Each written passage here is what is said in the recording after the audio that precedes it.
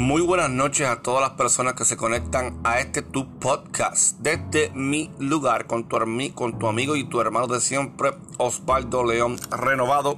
Para todos ustedes, retomando esta plataforma del podcast. Disculpen, estoy aquí en medio de mi faena laboral y me detengo para grabar este video por estos pensamientos que rondean en mi cabeza y quisiera expresarlos de alguna manera, y orando a Dios que me permita poder expresarme y explicarme bien con esto que tengo en el corazón. Y es lo siguiente: Dios no compite con sus hijos. Repito, Dios no compite con sus hijos. Entonces, ¿qué trato de decirte con esto? Que muchas veces nosotros, en este tiempo donde la gente se expone más que nunca, obviamente a través de lo que ya usted sabe, las redes sociales, etcétera, estamos constantemente viendo los perfiles de otras personas, y obviamente las personas publican sus éxitos cuando sonríen o cuando les va bien, y nosotros pensamos que están siendo bendecidos por Dios, promocionados por Dios, y que Dios los está cubriendo. Y eso no se duda.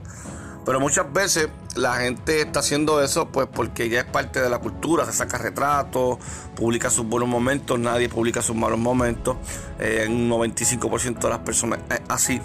Y podemos caer nosotros en la trampa de pensar que estamos atrás, que estamos atrasados, que estamos viviendo la vida de manera contraria a como la gente la está exponiendo en las redes sociales. Y no tan solo en las redes sociales, sino también en vida real. A veces tú te paras a tener conversaciones con personas y te dicen dónde fueron sus vacaciones, cuántos días se quedaron y lo que comieron, le sacaron fotos de la comida, te enseñaron la comida, y todavía nosotros estamos comiendo acá combos de fast food y etcétera, por la prisa, porque no tenemos vacaciones acumuladas en el trabajo, etcétera. Y también ajustamos y creemos que esa persona está siendo bendecida, porque también nos está exponiendo lo que la persona quiere que vean, que conozcan de ella, ¿entiendes? Las personas exponen, expresan y muestran lo que ellos quieren que las otras personas vean de ella. Pero la realidad del asunto es que con el tiempo me he dado cuenta que no es así, que cada persona es un proceso distinto, una vida distinta, una cultura de procedencia distinta.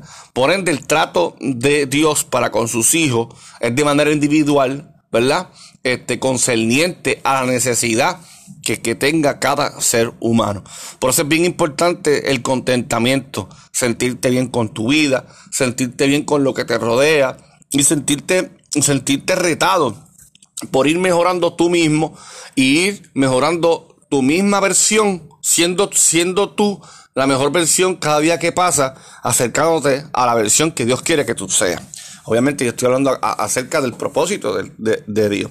Entonces, Dios no compite con sus hijos. Mira, si tú eres padre y tú me estás escuchando y tú tienes un hijo, 2 hijos, 3 hijos, y de esos 3 hijos, que es padre obviamente, y tiene su cabeza en su lugar, sabe que conoce a sus hijos, conoce los diversos caracteres, conoce cómo regaña a sus hijos, conoce cómo premia a sus hijos. Él sabe que si le regala solamente a un nene, pero ese hijo de él, ese hijo le regala, y ese nene con ese regalo le va a hacer daño al hermano, no se lo regala, porque sabe que ese hermano tiene un problema de carácter en ese aspecto. Entonces, muchas veces nosotros no agarramos cosas de parte de Dios, porque Dios conoce nuestra actitud del corazón. Dios conoce nuestro carácter, Dios conoce nuestras limitaciones y también conoce las virtudes. Entonces, uno como padre, pues sabe cómo son sus hijos, sabe cómo regañarlos, sabe cómo premiarlos.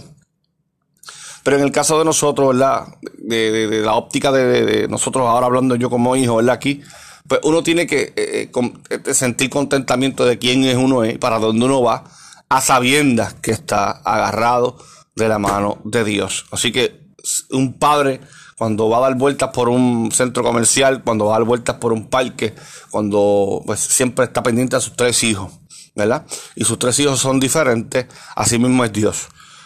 Y así mismo nosotros tenemos que entender que Dios anda con nosotros, y no importa, ¿verdad? Si mi hermano, si mi vecino tiene más que yo materialmente hablando, ¿verdad? No importa, lo importante es que estamos caminando por la travesía de esta vida, estamos caminando por esta vida terrenal y tenemos que estar conscientes de que andamos todos agarrados de las manos de Dios y lo más importante es no soltar su mano. No sueltes la mano de Dios. Tengas dolor, tengas ganas de llorar, estés contento, sea como sea. Que tu consigna de vida sea no soltar la mano de Dios. No la sueltes por nada del mundo. No la sueltes porque agarrado de la mano de Dios vamos a llegar al cumplimiento de lo que Él tiene para con nuestras vidas. Y si escuchas algo que está sonando como esto, es que estoy dándole puños aquí a la mesa donde estoy hablándote. Y nada, quería decirte estas palabras de manera informal, en lenguaje coloquial.